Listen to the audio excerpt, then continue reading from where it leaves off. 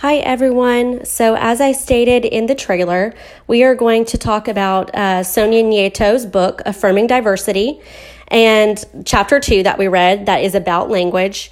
And we're going to reflect on it and see what her main point was of this chapter and how we can use what she shares with us to change our practices in the classroom to make our classroom more inclusive and to encourage the individuality of each child in our class so they have a great self-concept. And I think, so getting started, I think the main point that I got from the chapter 2 was that language and culture are very intertwined. Both language and culture are constantly changing, especially in our rapid growing environment here. And I think it's important for us as teachers and educators to identify all of the different cultures and heritages in our classroom, all of our different children's backgrounds, and really try and understand their backgrounds and where they're coming from, learn about them, ask them, what they want to learn, ask them what they want to be called and how they want to be treated, and make sure that we're really being aware and supportive of each child. And I think our terminology that we use in the classroom is extremely important. As Sonia Nieto pointed out in her chapter on page 14, she stresses the terminology that's used in the classroom. Because what we say in the classroom and how we respond to families and people in our community needs to be appropriate and precise. And it has to be what they want to be called. We can't use just any term that we think is fine because some terms are offensive and negative, and they really put down a certain population and oppresses them further. Even if our intent is good, if it's not malicious, it's still not okay to use a big overarching term to talk about a certain population. We have to educate ourselves. Even as educators, we have to do the research of what is appropriate right now and what is the most precise term so that the children are also learning the right things to say.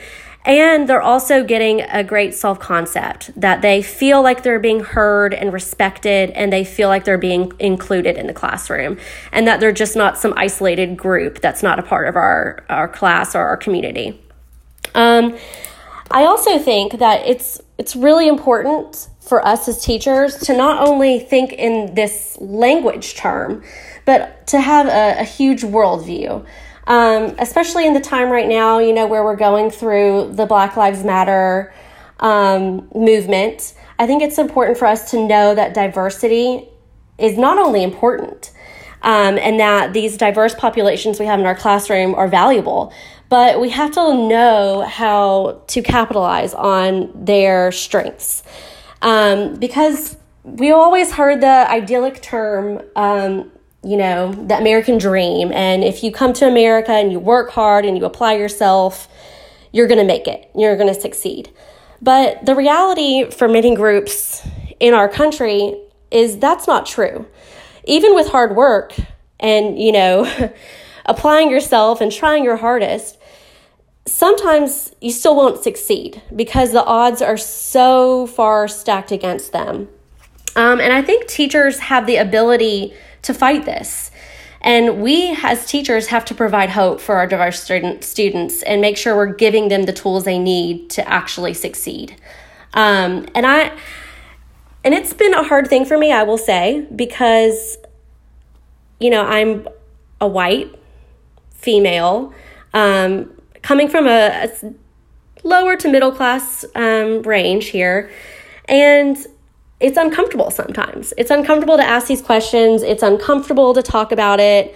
But I think, diversifying our friend group, encouraging diversification in schools is important, and making sure that we're respecting these things and we're building upon it. I became a teacher initially to make a difference. I saw it as a job where I felt good about myself, and I was help teaching people and building these relationships. But after reading this, I really do see teachers as powerful. I see us as a way to change these socio-political views of certain races. And I think it's important for us to help advocate for those whose voices are lost or oppressed or both. And in order to do this, we have to become culturally attuned and use appropriate language and teaching practices to make sure we're respecting and honoring our students and their individuality, and that we're asking them to share their experiences and, asking them to share their language with us. Because even this year, I had several different children whose first language was not English. I had one child whose first language was Spanish. I had two children whose first language was Spanish. Then I had one child whose first language was Portuguese, and one child whose first language was Hindi, and one child whose first language was Czech, because they're from Czech Republic. And all of these families, I asked them to share about their experiences in their culture, because many of them just moved here to America recently, and I'm a pre-K teacher, so I'm already working with a very young population.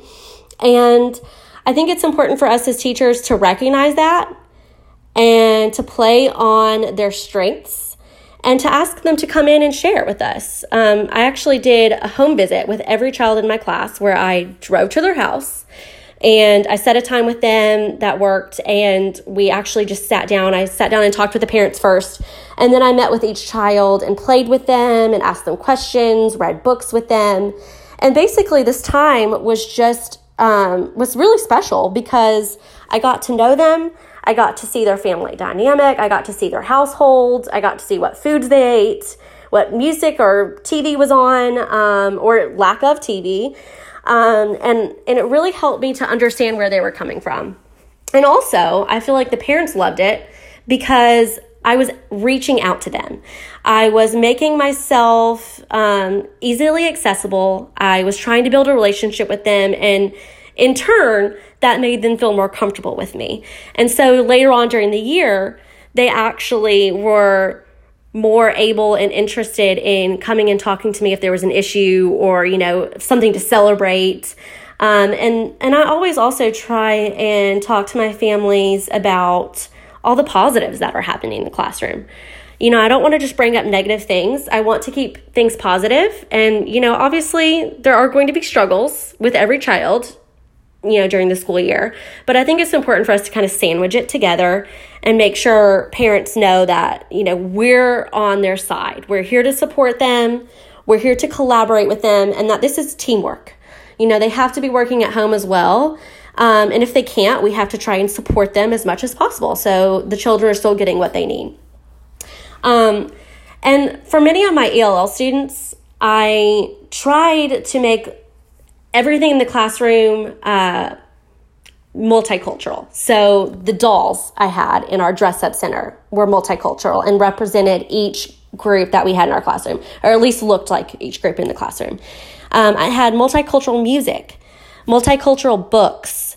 Even I had dress up clothes that came from different cultures. And so some of them, obviously, some children knew, and some of them were new to them. So that kind of helped spark conversations in the classroom about different cultures and different countries and the languages they speak. And even at a young age, these children took in that information and connected it with something in their life. And it was interesting to them, and they learned a lot from it. And so I think in the classroom, I took a lot from this chapter by Sonia Nieto. She really stresses the fact that race alone does not define us. That was something I highlighted on page 17 of her chapter 2, because that's something for us to really pinpoint. A lot of the times, all of these groups get grouped in together. So they might say, all Mexicans. And there could be someone from Mexico, and there could be someone in your class from Ecuador, but yet they both speak Spanish. And sometimes people, just kind of make the assumption that they're all Mexicans. And so that's something we have to stop. And another example is when we use the term Black. A child in your class could be from Africa, or they could be from Nigeria, or they could be from Harlem. And yes, they are Black. They look like that by their race alone, but that doesn't give any expansion on their history or their culture. It can be completely different things, differing things. So I think it's important for us to be extremely precise and appropriate and make sure we're talking to the parents and the children and asking them, what do you want to be called? What is the most precise term? How can I help you? And, what can I do to help kind of break that achievement gap that we're seeing here in America? And those were some questions that I found really interesting on page 15 of Sonia Nieto's book. Making the choices in our classroom is important as teachers. And we have to realize that what we do and what we say really have true consequences on a whole population, not just one child or our classroom, but our whole entire school and our entire community and the world as a whole. So we have to think large, and we have to really try and be aware and make changes to the way we're speaking, because our biases get in the way a lot of the times. And I am guilty of that. I've sometimes made assumptions or, come in with a certain attitude or a bias about a certain culture. And that's really affected the relationship I've had with other children. And so it's important for me to try and drop those and to be aware of them first and foremost, but then also to try and understand how to break those down so we don't have a barrier. And so we're able to make these relationships with each child and hopefully help strengthen their abilities throughout the year. And as far as ELLs, I try and make a difference with all my students. And I think for ELLs, it's important to, respect and honor them, and to make sure that we are listening to them. And not only are we listening to them, but we're reacting to them positively. And there's many ways you can incorporate culturally responsive teaching into the classroom. But some of the things I like to do in my classroom, especially for ELLs, is labeling the classroom with multicultural images and with words in each student's first language. So like I said, I had Spanish, and I also had Czech, I had Hindi, and I think it's important for us to label things for them. And the unfortunate thing for children at my age is they're not reading yet, but I try and put always with the label a picture or, some kind of clip art that helps describe it. So that way, even younger children can read it in a way that makes sense to them. And then they'll be able to relate it back to their culture. And I try and even learn a little bit of the base language. I'll at least try and learn a few words of hello, stop, please, thank you, help. Different things like that, especially for my younger groups who, have trouble expressing their wants and needs anyways. And then another way I try and relate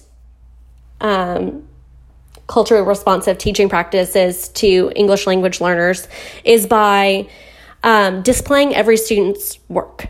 So we do a lot of art in our class because my school that I work at is very play-based, but I always display everyone's work with their name, and I let them do it in their own way. I don't always push my way, and I kind of let the students take lead a lot of the time, and I think that really helps them to gain independence and also to help, improve their self-efficacy.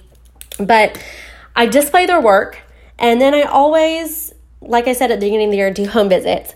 But I also provide a lot of authentic opportunities for parents to come in and share with me. Like one of my families from India, they celebrated Diwali, and they came in and they did a celebration with us. They actually brought in some items from their house, did a prayer, and read a book, and they talked to everybody about, why they celebrate and what is different. It's the light festival. And the children came away with so much knowledge from that. And of course, the little girl whose family came in to do it was so happy, and she felt so welcomed and a part of the classroom and in our community. And I try and incorporate, activities like that all throughout the year. But also, we have at our school several opportunities for parents to have parent training. So even if they're from a different country or don't speak English, then they are able to come in and learn about ways to help their child succeed. And then they also present with different services that are available to them in the community that they can reach out to if they need help. And of course, if they're not comfortable, we always stress that they are totally able to come to us, me as the teacher or our director at our school and the principal, to express their needs and ask if they need help. And I think it's also important to be involved in your community. So as a teacher, I try and go to all of the events at our school, but I also go to events in the community. I've gone to like a pumpkin carving thing, and I've invited families to come. I've gone to a couple of their soccer games that some of the children have invited me to. We always have our classroom celebrations, but I also invite them at the beginning of the year to kind of like a little meet and greet where we meet at a park, kind of like in the middle of everything, so everyone kind of has a similar drive.